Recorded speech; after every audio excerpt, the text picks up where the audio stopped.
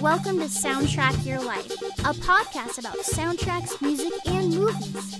Each episode features a guest and focuses on a specific soundtrack and the personal stories connected to it.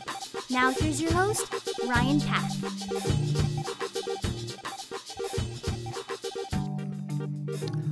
I'm Ryan Pack, and this is Soundtrack Your Life. We'd like to thank you for listening, whether this is your first episode or if you've been listening from the beginning. You can follow us on Instagram at SoundtrackCast and on Twitter at Soundtrack_your. You can also support the podcast by buying us a coffee at buymeacoffee.com/soundtrackcast. So coming all the way from the birthplace of Prince, the Coen brothers, and Rachel Lee Cook, we have the Vern from Cinema Recall joining us today. So welcome to Soundtrack Your Life. Hi, Ryan. I had no idea that Rachel Lee Cook was born in Minnesota. Yeah, I just found that out while doing research for the film. That is quite epic, actually. I had no idea. I know that I was at a convention not too long ago, the Rhode Island Comic-Con convention, and she was one of the guests that were going to be there. But she was doing a whole thing about She's All That. And I was so excited to have her there. I was going to bring along my Josie LP and my Josie DVDs to have her sign it. But then at the last minute, she canceled out. So I was like, oh. So I'm hoping that maybe she'll come out to a convention here in Minnesota so I can actually go say hi. Yeah, maybe. I don't know if she still lives there, but... No, that's probably true. It's like, I want to find her... And I guess Winona Ryder was born in Minnesota. Winona Ryder was born in like the same town that I was born in. And I would have been like, did we ever hang out? Did you know me when I was like a little baby? We must have known each other then, all right? So therefore, I'm in your circle, right? We can totally hang out and things, yeah. Oh yeah, so today we're going to talk about the 2001 Harry Elfont and Deborah Kaplan directed film Josie and the Pussycats. Yes. So why are we talking about Josie and the Pussycats today? Because it's one of the greatest movies ever made. In 2001, apparently critics and moviegoers didn't think so. That's true. It was a movie that had taken its time to be seen as great. Because here's the issue, Ryan. You have a movie that is a satire of popular music. So this movie was sort of marketed towards the same young girls who enjoyed the Backstreet Boys and Insane Britney Spears at the time, but it was sort of making fun and light of those artists and musicians, and so therefore, I'm sure a lot of people who saw it just didn't get the joke because it's taking stabs at bands and music that young girls actually really like. And the marketing for the movie didn't really sell that this was going to be a satire movie. It just mainly sold it on the fact that it was about these Midwestern girls in a band, and they get signed on. And if you watch the TV spots and a lot of the trailers, they made emphasis on the romance between Josie and Alan M's character. And so when audiences watched it, they didn't see much of the satire. Plus, a lot of people got really irritated with all the sponsorships in the movie, all the corporate logos everywhere. So people just thought that this movie was buying into corporate sponsorships. But what they don't realize is that none of the corporate sponsorship spots were paid for. It was all just there to make a mockery about consumerism and how it's been built up too much. Yeah, and I think in 2001, there weren't a lot of movies that had this much like meta commentary within the movie. Yeah, very much so. You gotta keep in mind too, this is like way before Deadpool and other things where they keep having references. Now it's like everywhere in movies today, especially in a lot of the horror sequels, like in Scream and the new Texas Chainsaw Massacre that came out. A lot of movies are just being very meta-referential of their material, but I think Josie's one of the first ones to actually do it. Yeah, so I'm one of the people that skipped the movie in 2001 because I thought it was just about this, pop punk band of girls, and it, and I remember the Hanna-Barbera cartoons. Mm-hmm. So I was just kind of turned off because, they were just taking a cartoon from the 60s and trying to turn it into a movie. But I was curious about the film because I recently read an interview with Adam Duritz of Counting Crows, and he was talking about how he wrote a bunch of songs for the movie. And then I saw that you had the record on vinyl, the Yes. soundtrack on vinyl. So I was like, I think I think the stars are aligning for me to dive into this movie. And here's the weird thing too. When the movie was first released, I think that the people who were in charge of marketing should have concentrated more on the songs and less on the movie at starts. Because during the early 2000s, MTV was still playing music videos. And it would have been a smart idea for them to release some of the tracks of this band and sell it as a real band. And just after the end of each, music video, have the tagline, Josie and the Pussycats new LP coming to stores on the day the movie was released. And just really kind of build up the songs, because the album in the early 2000s did much better than the movie did. I think the actual album was certified platinum. And while the movie kind of like bombed with critics and audiences, a lot of people really enjoyed that soundtrack, and that did even better. So in my mind, the people who were in charge of the movie should have concentrated more on that element than the movie, if that made sense. Yeah, I agree. And MTV is all over the movie as well. Very much so. So I'm Well, yeah, surprised they didn't do more cross promotion. yeah, especially too with the whole sequence of both Melody and Val at the TRL with Carson Daly, which was so weird to watch nowadays, because I remember the whole Tour Request Live and Carson Daly being everywhere. And at the time, both him and Tara Reid were dating at the moment. And I don't know if you caught it too, but there's like near the end of that scene, Tara Reid holds up a cardboard cutout of Matt Damon. Mm-hmm. And said, I should be dating you instead.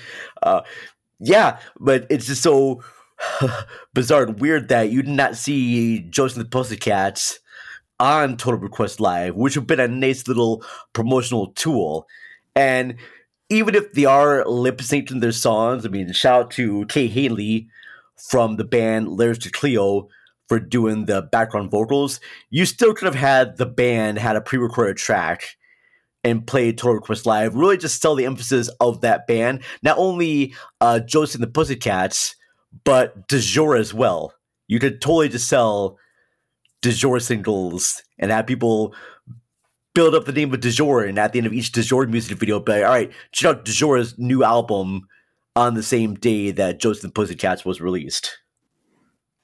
Yeah, like the marketing didn't have anything with De Jour in it. So until I saw the movie, I was like, oh, wow, there's a boy band in this.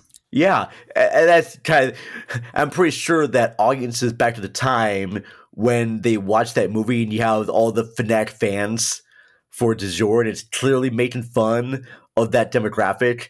I'm sure a lot of young girls, when they saw the movie, are going to feel like, well, this movie is making fun of me and the stuff that I like, so F this, I don't really want to watch this anymore. And I think it was directed more towards the consumerism that pop music has, especially when it comes to the whole subliminal messages that Parker Posey's character is talking about. That part right there was great. But I guess, what do you do with a movie like that too? You want to try to like sell it as a PG-13 movie. You want to sell it to kids and teens. But it felt like a lot of the subject matter was meant for a more older crowd. Like, I find a lot of people who are like older appreciated this movie more than the younger generation. Yeah. So a movie that I think it's kind of similar to, even though it doesn't seem like it at first glance, is Airheads. Okay. Like, they're both movies that kind of take shots at the music industry, and I think Yeah. both of them were not very well received when they first came out. But as time has gone on, people have been like, oh yeah, they're not cynical movies. This is just how the music industry really is. Guys, good point. I haven't thought about Airheads in a long time, but that is a very, very fun, good movie. It does take pop shots at the metal industry, kind of the same way that This Is Spinal Tap did as well. And you can definitely have like a good triple feature with Airheads, This Is Spinal Tap, and Josie and the Pussycats to see all those satirical edges that happen throughout them. That's perfect. I actually enjoy this movie a lot more than I thought I would. I'm glad. But I found it funny with Parker Posey when she first shows up, because they kind of hide her a little bit to make it kind of like a big reveal, kind of like Dr. Claw from like Inspector Gadget. But I remember going, "Oh, she's in this? Man, this is a very different movie than, like, the Christopher Guest films that she's always in." And then Eugene Levy immediately shows up right after that. Oh, I thought that was great right there too. His whole thing where it comes on screen, like in popular rock music, or as kids call it today, rock music, and he explained the whole thing about subliminal messages and how we didn't get kids to chase a new trend. And I love the whole underground facility that they're at and how they have to make up new slang words and new fashions. And I love the way, too, that fashion keeps changing. There's like a group of girls that visit a record store. And while Alan M's character is playing a CD, the three girls are like, "Oh, I love this new song. If I don't buy it, everyone's going to hate me." And everyone's like, "You know what? I need new orange shoes. These orange shoes are so much better than stupid pink shoes." Yeah, guys, orange is the new pink. But that seems to be the way, too, how trends keep happening and changing all the time. I remember when pods were a big trend.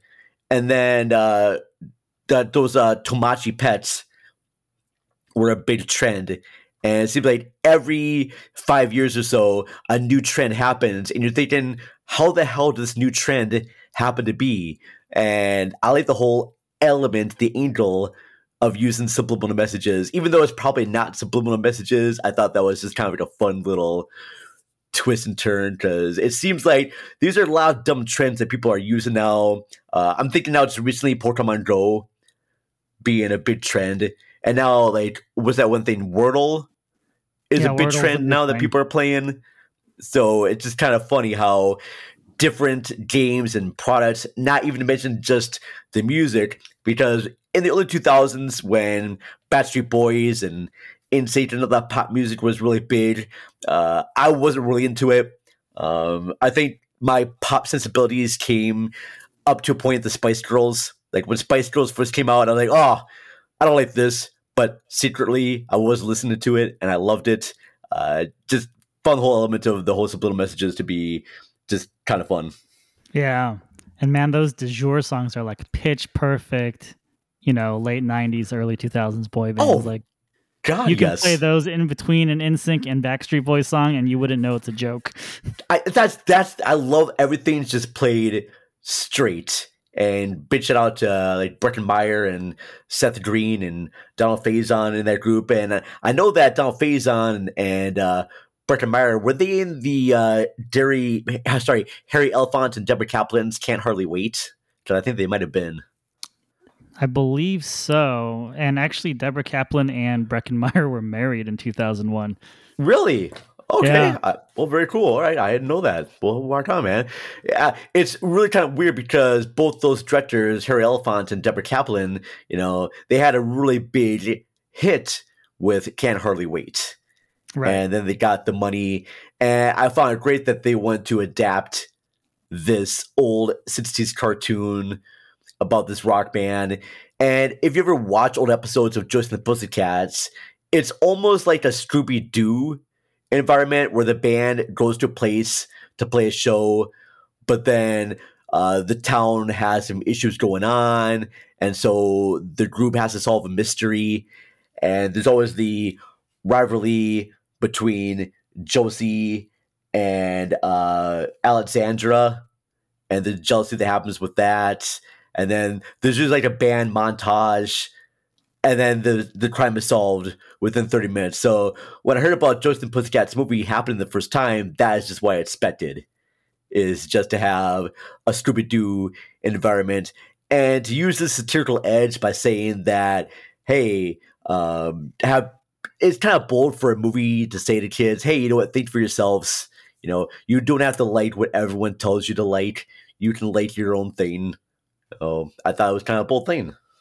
Yeah, and they kind of hide it in this kind of sugary, very bright movie.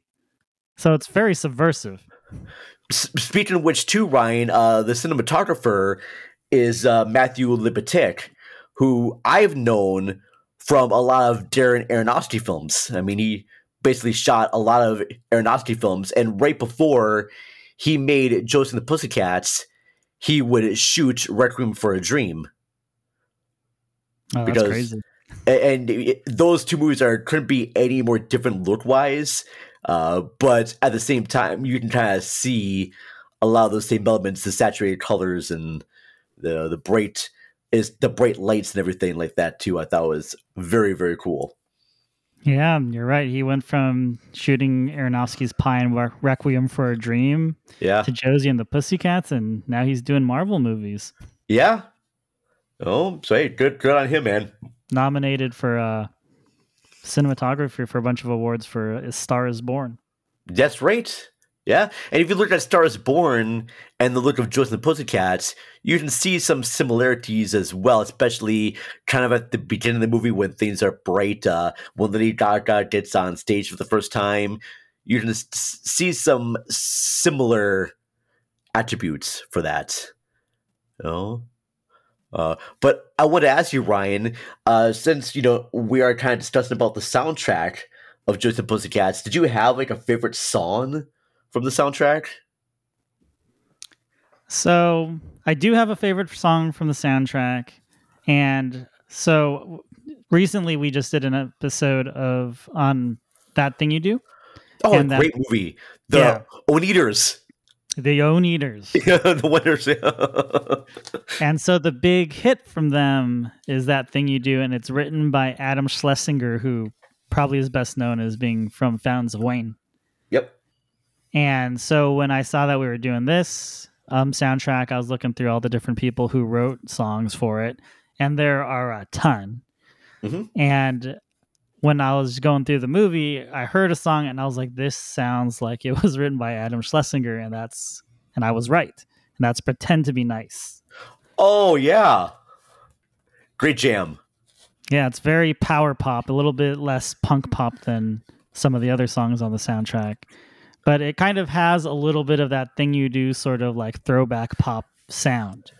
Oh, especially with during the kind of the break right there, that ooey ooey ooey ooey ooey ooey. Yeah, that the whole girl's doing that and the guitar parts. Yeah. Starts off very bold with the lyrics. Yeah, I absolutely love that jam. See, I think when it comes to the songs they should have been promoting, Pretend to Be Nice and Three Small Words. And also Spin Around as well. Those are like the three songs I would have released as singles. My favorite is still going to be Three Small Words, just because the way those drums kick in and that guitar lick, I absolutely just love that jam. Even the way the lyrics begin too, where Josie saying I'm a punk rock prom queen," Right. was just very just kind of like bold and in your face, and it's to tell you that hey, yeah, we're going to be a group of hard rock women, and we're not being afraid to say that stuff right there. And I just found that to be absolutely great. Yeah, and that was co-written by Dave Gibbs of the Gigolo Aunts, and I guess he's best friends with Adam Duritz from Counting Crows, and that's kind of how they got brought into the project. And Gibbs actually also wrote songs for That Thing You Do. Oh, no, oh, he did. Okay, yeah, because I saw that David Gibbs and Adam Duritz wrote "Spin Around," and when I listened to that song "Spin Around," I'm thinking, okay, I can see the Counting Crows elements in that one. Yeah. But you also had, collaborations from Jane Whelan of the Go-Go's and Biff Napier as well. And some of these names I don't recognize too, like Anna Warnocker, who wrote "I Wish You Well." Anna Waronker, yeah. She was in a band called That Dog in the 90s with Oh, the Hayden sisters. I remember the stuff. I remember the band That Dog. Okay, well that's very cool. So yeah, they put in all these great bands, and plus you have producer Babyface Right, who producing a was lot of the huge at songs on the this. time. Very huge, and Babyface is an R&B singer, and it's kind of cool to see him, do stuff in the vein of the punk pop. And I thought everyone there did great. So yeah, kudos to everyone that's been on that soundtrack. It's just been a fun listen, and I love it too because my vinyl comes with a booklet that talks about the making of the soundtrack and the movie. It has interviews with the writers and directors and with Rachel Lee Cook, and apparently the three actors, Tara Reid, Rachel Lee Cook, and Rosario Dawson, they actually had to learn how to play the instruments, even though they're going to be pantomiming it. They still had to learn how to play the drums and the guitar and bass to make it look real, and it looks legitimate. I gotta say, when you see the concert footage of them playing the instruments, it looks like they're actually playing the songs. And I gotta give kudos to Rachel Lee Cook for allowing those live moments or the music video moments to sound like she could be Kay Hanley. Because a lot of times when you watch a movie and it's a different singer, they don't sound similar to the actors. But I think both Rachel Lee Cook and Kay Hanley, they had like a good match together. Yeah, I agree. So I agree with that. It does seem like she knows how to play it, even though I think I read an interview where she was surprised she got the lead because she didn't have any musical talent. yeah, they just went through all the good work there, back and forth, and yeah, it just when you read about the making of the movie and the band are there, you're thinking, damn, this actually could have been a real band. If like for some reason, if this movie got to be big and it made money, I can almost imagine that they could actually have Josie and the Pussycats play live, even though it would have been pre-recorded. But hey, a lot of things now are pre-recorded. I don't think it would make that much of a difference. If Josie and the Pussycats were coming to my town, and even though I know they were a fake band, I would still be there front and center to rock all the songs. They did that for Walk Hard. They did? Yeah, John C. Reilly actually went on tour for a little bit. Oh, that's fun. Oh, see that? Oh, God. Oh, that would be so cool to see. I would still say this right now, Ryan. I still think Josie and the Pussycats is one of my favorite rock bands. I still have a shirt of the original Josie and the Pussycats. And when people ask me, who's your favorite rock band? I'm like, Josie and the Pussycats. And they're like, they're not real. I'm like, well, that's just your opinion, man. The I think Oneaters are great. exactly. There you go. That's a good point, Dory. You think about like the Gorillas, Yeah, they are the a virtual, fake band. the virtual band right there. I mean, yeah, I can totally suspend my disbelief, and I would just totally just want to see that band. Now, do you think that there ever could be like a follow-up sequel to this movie? I think they could reboot it. I don't know if they would do a follow-up sequel. Well, Not with the here's same people. well, no, because I mean, because both Rosario Dawson and Tara Reid and Rachel Lee Cook, they paired together for the film's 20th anniversary, and they had like a little meet on Skype or whatnot that show their faces, and they all looked still very good. So if there was going to be a sequel, I would like to see the band after a few years get back together, and could they still pull in a crowd of the woman being, older now and the music tape has changed? What would happen with that? I think that could be interesting. Maybe do like a Josie and the Pussycats reunion tour movie. Yeah, Yeah, I could see that actually. just something like that moment right there, Oh, have shoot. some Alan M sort of character try to book them for Coachella or something. Yeah, hell yeah. Uh, and right now, I just picked up a couple issues because they just released Josie and the Pussycats comics. They have a new comic series written by Marguerite Bennett, Cameron Diodo, and Audrey Mock. That does like a whole new tale of Josie and the Pussycats. It's a lot of fun, and I kind of hope if they did do a reboot to reboot the stuff from the comic book and make it into a series, like an animated series, but a whole brand new one. Because my issue with the 60s TV show, it was fine, but the original series, Ryan, had Josie on just guitar, Melody on drums, and then Val just played the tambourine. And I'm thinking, no, Valerie's playing bass.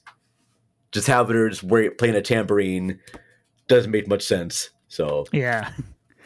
Now that we're spitballing ideas for this movie, I think a documentary on their reunion tour would be a totally great movie.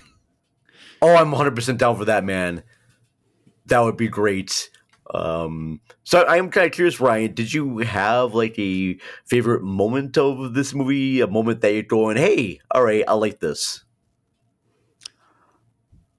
Well, I mean, I think it grabs you right away with, backseat lover at the airport. Yeah. Because I wasn't expecting that. I was, like I had listened to the soundtrack and I was like, oh, there's like some boy band in this movie. And I didn't know they were going to kick it off with De Jour. And then to see them and to see the cameos, Seth Green and Breckenmeyer and Donald Faison, it's a total nostalgia trip for me. So very much so. I was already having a good time, like within the first 2 minutes of the film. And I wonder too, did people, when they went to see this movie and it begins with De Jour, did people think they just went into the wrong movie and left? Or they're probably like super confused why Seth Green was in a boy band. That's true. That's probably true. But I wondered that because it just starts off right away after the opening logos. It goes into De Jour and the Backstreet Lover song, not Backseat Lover. Or Backdoor Lover. Backdoor Lovers. Sorry, Backdoor Lover. Goes in that song. And I wondered, people at the time thinking, wait, I thought this movie was about a girl band. What are this boy band doing here? Did I go in the wrong movie here? What? And then they left. So I'm not saying that's the reason why, but I'm hoping not. I'm hoping that people have like the patience. Like, if you don't see the main character in a movie right away, doesn't mean it's not the movie. Like, when you see RoboCop, you don't see RoboCop for the first like 30 minutes of the movie. He's gonna be there. I don't know. Maybe people were not as patient, I guess, in the 2000s. Well, I think with the marketing, it totally makes you realize you're seeing a very different movie than what the marketing was showing. Yeah. So it's just, so people who are in marketing right there, you gotta not treat your crowd as being morons. You gotta like word stuff up better with that. And I think now we're more used to seeing like kind of crazy cameos like this.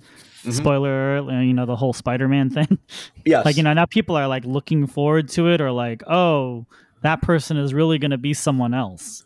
Like we've kind of become accustomed to that now. I think in 2001, like these random cameos, like outside of like horror movies, like they didn't exist.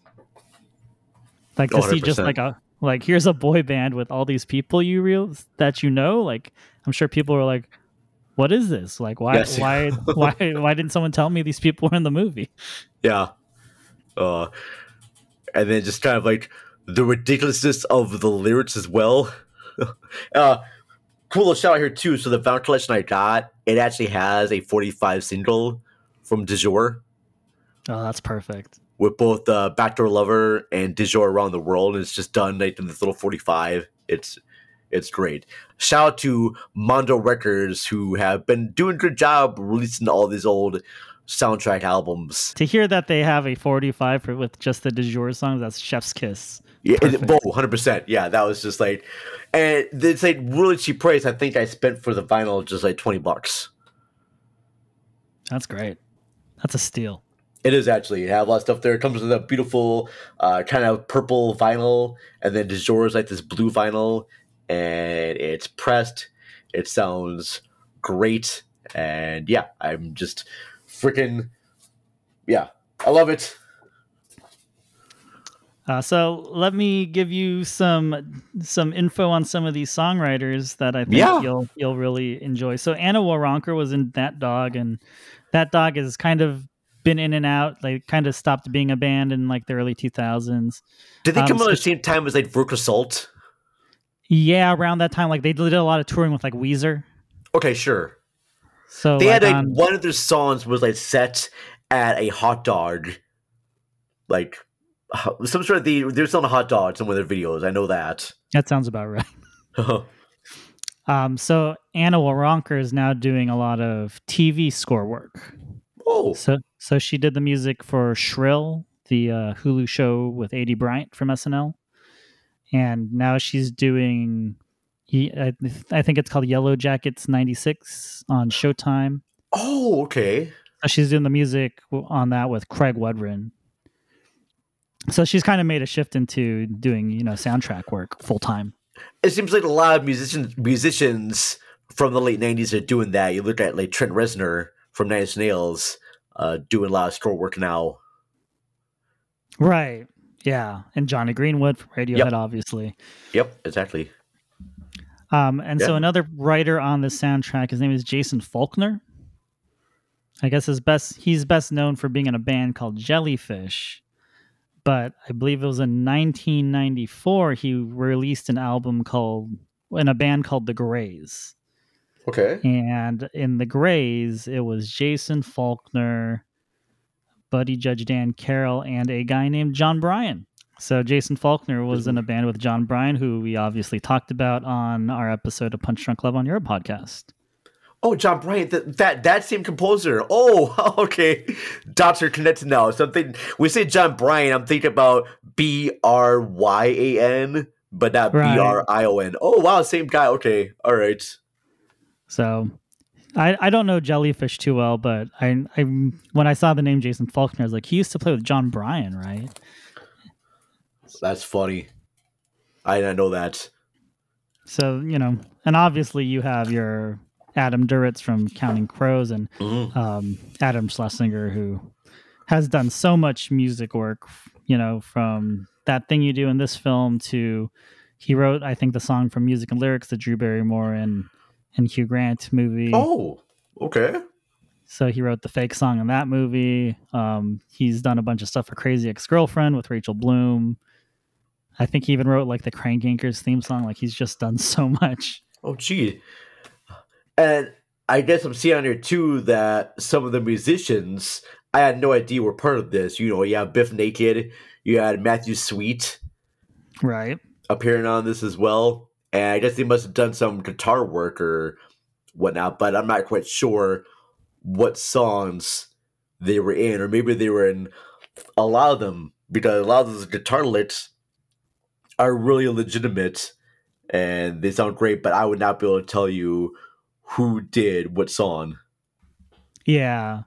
And Matthew Sweet was doing a lot of film stuff at the time too, because he wrote some songs with Mike Myers for the Austin Powers series. Okay.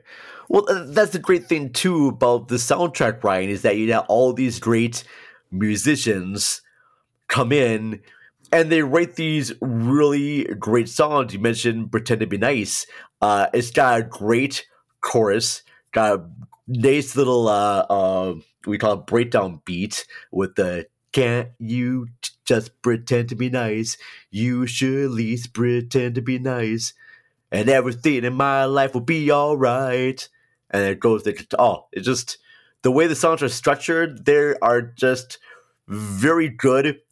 And if you had no idea that this was a movie and there were just these songs released, I think in the 2000s, with bands like Green Day and Blink-182, to actually have an all-girl punk pop band would just be very cool and also refreshing, because these are, young girls in the movie, probably their early 20s, doing these type of great songs. And like I said before, if audiences didn't know at the time that this is part of a movie, I'd imagine these singles to do very well. Like I mentioned before, the album went platinum, and you just build up the songs, talk about the music, because for me, the music is like one of the best things about the movie. I mean, the comedy element is great. I do love the whole sequence when Alan Cummings' character is in the record store and he meets a girl who doesn't like the music, and he's like, "Oh, you're a real free thinker." And she's got the Susie the Banshee shirts on, and she just taken that whole notion right there. I thought it was great. You mentioned before Eugene Levy, the whole underground lair. I like the fact too that the government gets involved, and then later on, after Josie destroys the that device that has them control. Blink on my what's that called? She has that big device, and then the government comes in there, and Josie's like, "Do you know that they're trying to take over the world with subliminal messages?" And the government guy is like, "They're what?" And Parker Posey's character is like, "You knew about this from the start." And the government guy goes, "Sorry, they're coming on to us, and someone's got to take the rap. But don't worry, I found subliminal messages in movies work much more better." And it shows like a quick caption: "Josie and the Pussycats is the greatest movie ever," and then small parentheses, "join the army." Right. That right there is probably my favorite thing because it's using the satire on us as well, and it's making jokes about that, which I found to be just pitch perfect. Right. And that's why I'm saying, like, in 2001, I think people aren't used to like meta-ness on that level in a movie. So this is a movie that just basically had to take its time to become, a cult favorite. And I like that. It definitely is a cult film. I can imagine this is not a movie that everyone is going to watch and enjoy. But a good amount of people did, to the point that, like I said before, they just released the soundtrack on vinyl in 2017. They just finally released the movie on Blu-ray for the 20th anniversary. But none of the special features are in, I guess, 1080p. There's still the regular 720, which is kind of a pain. So I have the movie on DVD. I'm not upgrading to Blu-ray or 4K unless they put out new special features. And I want to have a commentary track. Oh, can I add that my favorite part after the intro is when De Jour shows up at the end, or it's just one of the guys from De Jour. Well, the whole band shows up, but they're all like a cast. Oh, they're in cast, and then one guy is not in a body cast. And you find out that it's not that the plane crashed, they landed it, but they landed in the parking lot of a Metallica concert, and that's why they're all injured. And the guy's not so bad. He's like, and I thank God every day that I knew the words to Enter Sandman. Yeah, that's why he survived. Yep, see? Oh, that's... So that misdirection of a joke right there, I was like, oh, that's actually really funny. Yeah. Oh, and the movie, I think, is, it's paced very well. Yeah, I don't feel like there's any like wasted scenes in the movie. I wasn't a huge fan of the love story, but I knew there had to be one anyways. There is, and okay, those elements do kind of like slow the movie down a little bit, but not enough to a screeching halt where I'm like, this again. All right, let me check my phone. Yeah, I think the filmmakers knew that it was going to be the weakest part of the movie, so it's just kind of there to be there, but they don't spend any more time than they need to have that story in there. Hell yeah. Would you ever want to go back and kind of rewatch the cartoons show? It's on YouTube. You'd watch episodes here and there. Yeah, I enjoyed the Archies in general. So sure. I know that was part of that universe, so I wouldn't mind going back and watching that stuff. They made another series of the animated series called Josie and the Pussycats in Space. Okay. It was kind of weird. And then I knew that Josie and the Pussycats are in the show Riverdale, but it's a very different band. I haven't seen any of Riverdale. I know it's a very different take on the comics. It's very much so. But yeah, and like they're not like the main focus. It's just that when the kids from Riverdale go to like I guess a bar, they'll have just the Pussycats there. But they're not a rock band. They are very much R&B style band in that one. Oh, really? Yeah. Oh. And I think it's mostly is like black actors in that. Oh, interesting. So they're definitely doing a different take on there. It's a WB show, and I'm just not a big fan. A lot of those shows because I'm not the demographic. All right, so Right. and if people like that, if they want to do like a show with just those girls, I'd probably watch the movie if they do a little take on the band right there. But Rosario Dawson, Rachel Lee Cook, Tara Reid, those are my Josie and the Pussycats. That just great. I love the dynamic. I just kind of wish I would have saw more footage of the band. They're a fake band. I just want to see that. Oh, I don't strap it well, Ryan, but I want to see more of them play together. Yeah, I was hoping that you'd see a little bit more of them playing live, playing some small clubs, but it's more of like them dealing with music industry stuff than actually playing shows.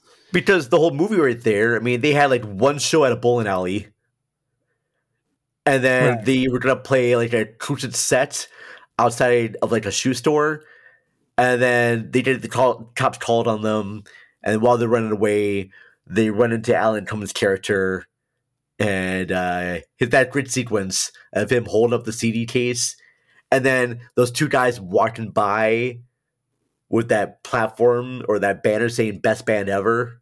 Yeah. And it just shows the Josie and the Pussycats in frame.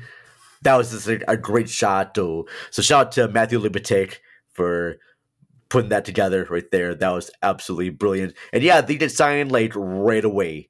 And then they did call in the studios. And in fact, a lot of the Josie and the Pussycats story elements kind of reminds me of Daft Punk's Interstellar 5555. It's an anime that Daft Punk wrote. Oh, I'm not familiar with that. So Interstellar 5555. It's about this alien rock band who gets kidnapped by this record producer, and they are changed and formed to look like humans and release songs for this records.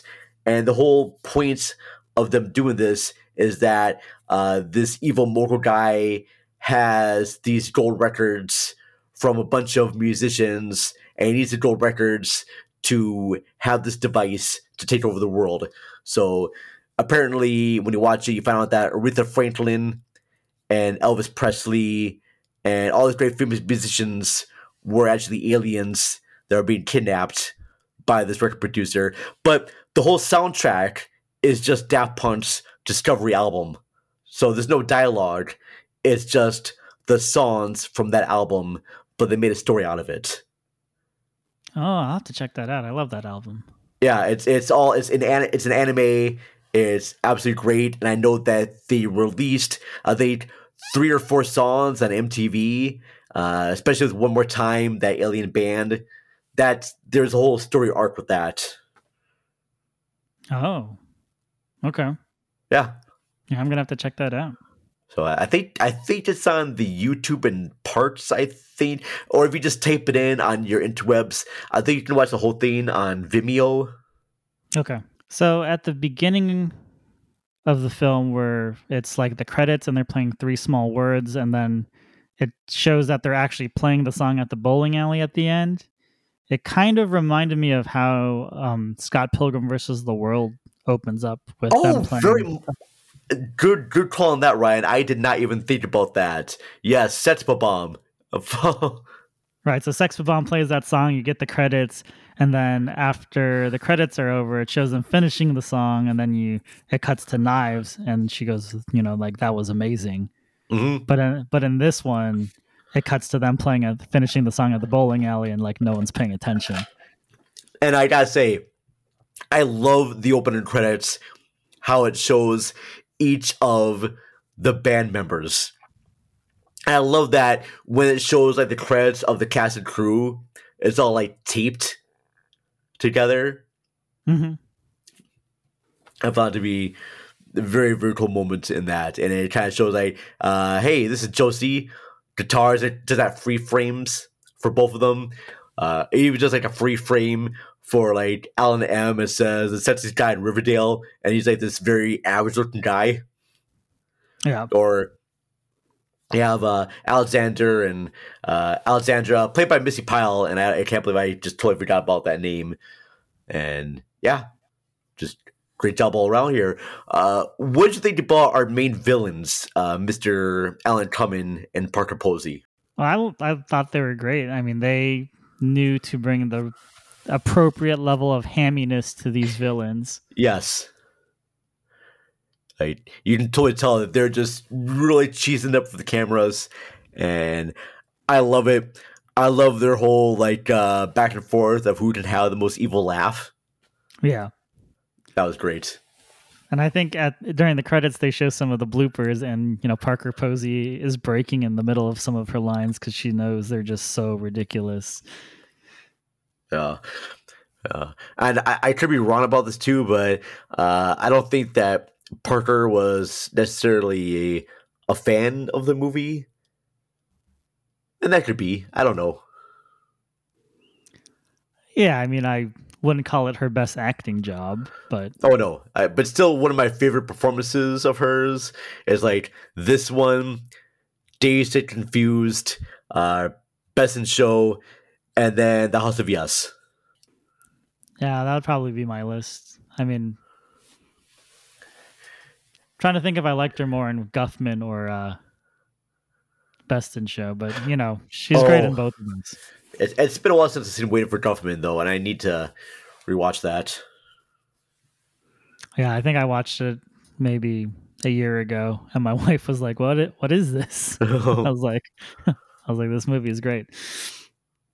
Nice.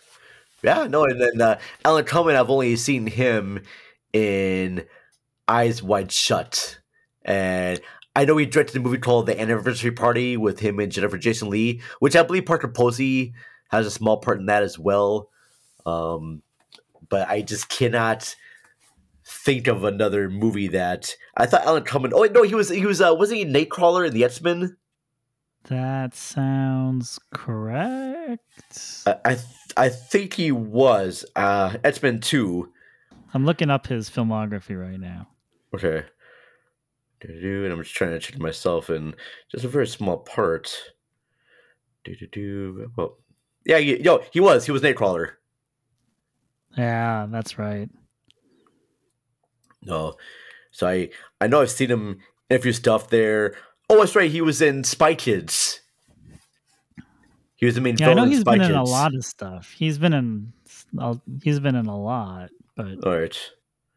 Yeah. he's also in GoldenEye. Yep. But I haven't seen that in a long time, so I don't remember exactly what he did in that movie. I thought he played a computer programmer in there. That sounds right. He wasn't like one of the main 3 or 4 characters. No. All right. Oh. And then, like I mentioned before, we had Missy Pyle as Alexandra, and I'm not too familiar with her filmography until I actually see the movies that she has on here. But oh yeah, that's right. She was. That's right. She was in Galaxy Quest, and Just My Luck. Home Alone 4. The probably the greatest sequel, Home Alone 4. We all love that one. She was in Dodgeball. Yeah, there you go. Hey, the highlight of everyone's career is to be in Dodgeball. But I like our 3 main cast members, and I thought they all worked very well together. Rosario Dawson, before this, I think I've only seen her in the movie Kids at the time. Mm-hmm.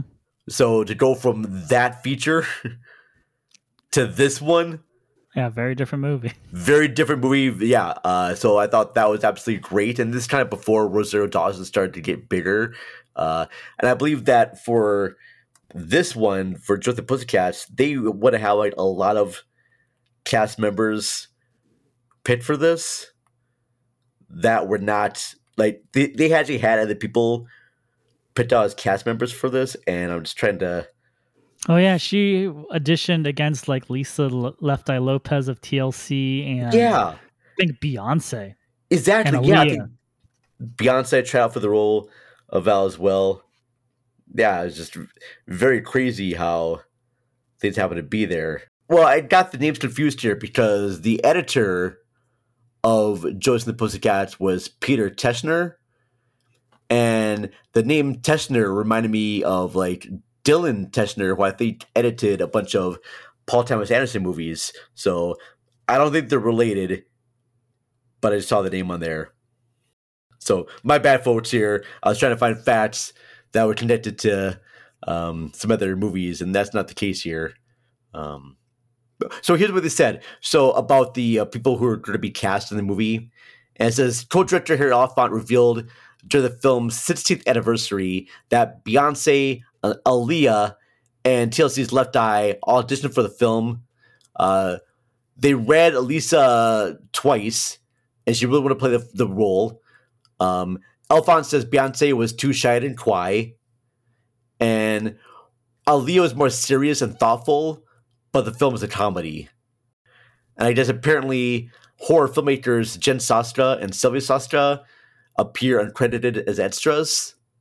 And this is where they actually met Catherine Isabel, and that's how they got to make the films American Mary.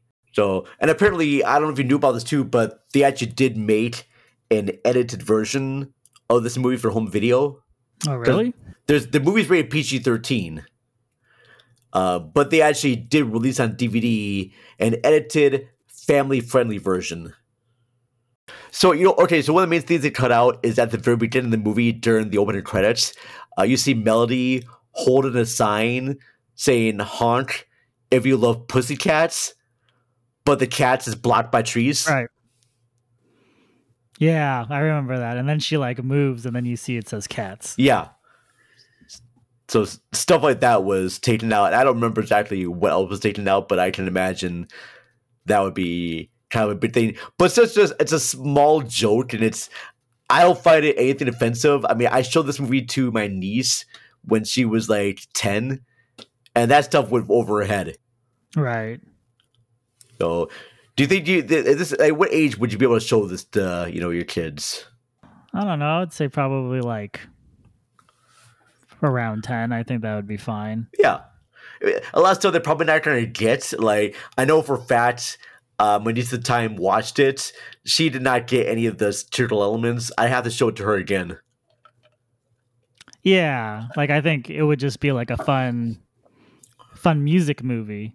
Like, I don't think they would take it as a satire, but I think they would enjoy the music. I think they would enjoy seeing, these girls playing instruments. I think they would like that. I think they would like to see them, I don't know if they like understand the whole Carson Daly and other Carson Daly sort of thing, but oh, sure. No. But I think they would just kind of take it at face value of it's like a fun movie about this band of girls. Oh, yeah. No. Yeah, it's something to stay with the consumer economy tone of the film. From beginning to end, there are approximately 73 companies who have product placement shown, from logos to actual items, ranging in entertainment, electronics, fashion, food, hygiene, and cars. No money was received from any of the product placements in the film. Yeah, I read that, and I don't think that would happen today. I don't think that would be possible. You basically want to have people who want to try to get their triumphants and make money on there right away. So here's the thing too: Rachel Lee Cook and Parker Posey, they appeared in the House of Yes because Rachel Lee Cook plays the younger version of Jackie O, and Parker Posey plays the older characters. So they actually did work together before this movie. I found that to be kind of fun. Oh, that's cool. I did not know that. Yeah. Doo-doo. All right. Yeah, that I've got nothing. The last thing I have is from an interview with Adam Duritz about the soundtrack, and he said that they wrote 10 songs. So him and Dave Gibbs, they wrote 10 songs together in a weekend, and they used 3 or 4 of them for the movie. Really? Okay. Oh. I got one more thing of casting information for the role of Joyce McCoy. Apparently, Maggie Gyllenhaal and Zooey Deschanel auditioned for the role of Josie. I don't know. Zoe maybe, but I'm not quite sure. But Zoe's not really a punk. She's kind of more folky with That's her true. music, you know? I don't think I would buy that. And Maggie Gyllenhaal in 2000s, I think she'd just be a little bit too old. Just slightly. Yeah, I think she could do it, but I think Rachel Lee Cook is perfect in this movie. Oh, yeah. I love Tara Reid. I know people give her a lot of flack for the Sharknado movies and whatnot, but she's a legitimately good actress. And she knows how to play the kind of like bumbling blonde character, but do it in a way that's not irritating or grating, if that makes sense. Yeah, she does it with a certain sweetness where you just kind of let it slide. Yeah, she's got this like sweet little innocent thing about her, and she loves her kittens and puppies. The only kind of issue I had with the movie overall was when Josie had the subliminal messages come into her ears. I thought that element could have been written a little bit better because you have Alan Cummings' character saying that Josie has to listen to this remix of one of their songs.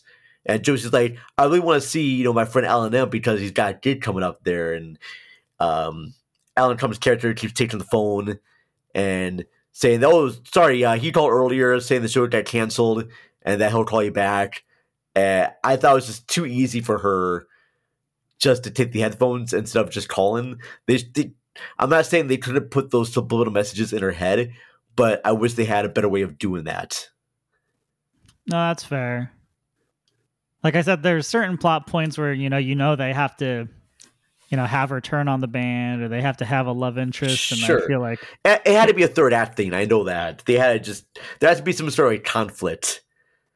And yeah, if it was a little bit more like sinister how they did it, or a little bit more, if there's like a better strategy, or had actually have one of the other Pussycats unwillingly do something to the other Pussycats, like have Val, because Val just kind of jealous because all the attention.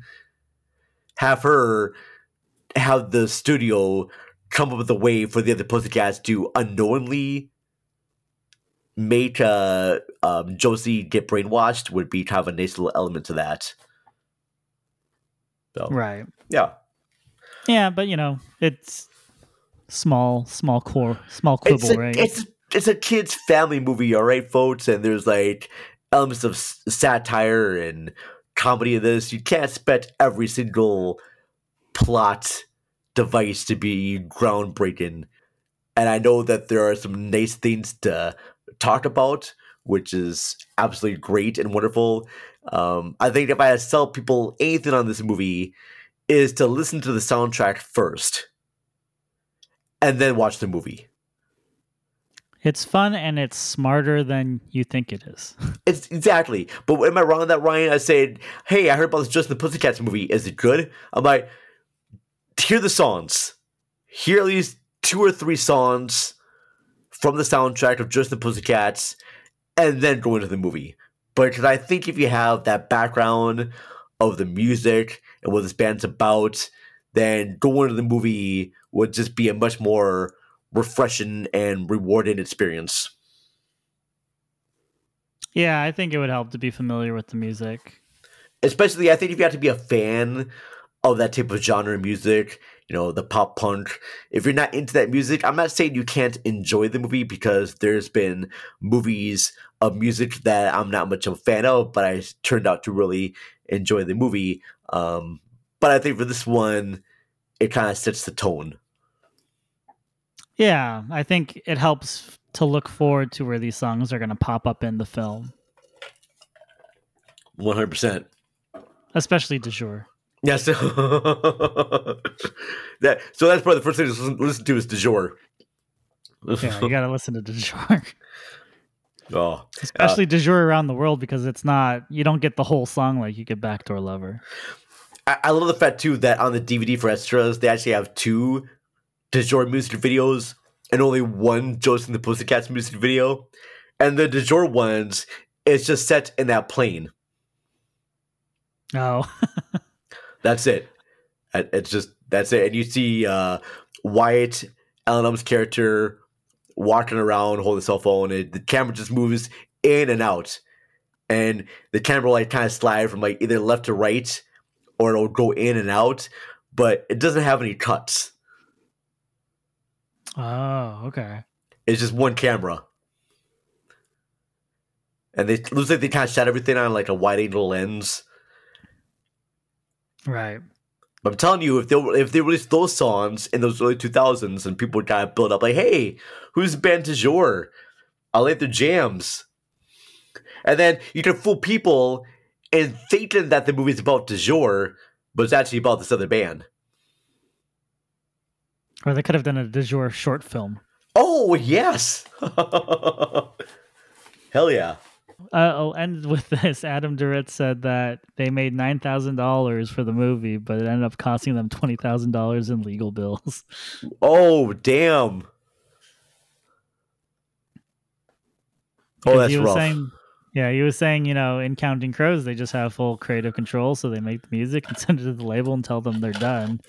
But, they would get producers' notes, and they would get notes sent back to them, and they'd have to do an edit, and then they had to send the song back, and they would have to do all this stuff with lawyers every time they had to do a revision. And he ended up saying that they lost more money than they made on the film. Damn. I gotta say, I appreciate the sacrifice to all the musicians that didn't probably make as enough money as they wanted to. I'm hoping that with the release of the Josie and the Pussycats soundtrack on vinyl, that they were able to recuperate some costs. Yeah, I hope so. He didn't go into the details, but just kind of another sort of connection with That Thing You Do is the soundtrack was originally released on Playtone Records, which Tom Hanks created to release That Thing You Do soundtrack. Oh, funny. Oh, that's great. I didn't realize that. Thank you, the Vern, for coming on the podcast. Well, thank you very much, Ryan. This has been an absolute blast. I love the soundtrack. I enjoy this movie very much. I can't say any more praises about it. I think the cast is great. I think the writing is fun. The music is brilliant. And overall, it's just a fun time. Yeah, it was a lot of fun. And if you enjoy the Vern, you can check out Cinema Recall. And how can they find you? Well, you can find me if you go to the interwebs. We are available on Twitter at cinema_recall. You go to our website, cinemarecall.net. We do have stuff available on the YouTubes, and we're available on Instagram as well as Cinema Recall Podcast. Check out our live shows that me and my good friend Ashley host at least twice a month or so, and then I try my best to release some other content. It's going to be difficult now going forward because I started a new job this week, and I'm going to try my best to do episodes as much as I can. Very cool. And there's an episode that I did with you on Punch Drunk Love, and you can check that out. Yes, please do. That was actually really a lot of fun. And of course, you can find our podcast on Instagram at SoundtrackCast and on Twitter at Soundtrack_your. And if you want to buy us a coffee, you can buy Vern a coffee, and you can buy me a coffee at buymeacoffee.com/soundtrackcast. Very cool. Hell yeah. All right. So until next time. There's everyone. Farewell. Bye. Thanks for joining us this week on Soundtrack Your Life. Make sure to visit our website, soundtrackyourlife.net, where you can subscribe to the show on Apple Podcasts or Spotify. While you're at it, if you found value in the show, we'd appreciate a rating. Or if you'd simply tell a friend about the show, that would help us out too.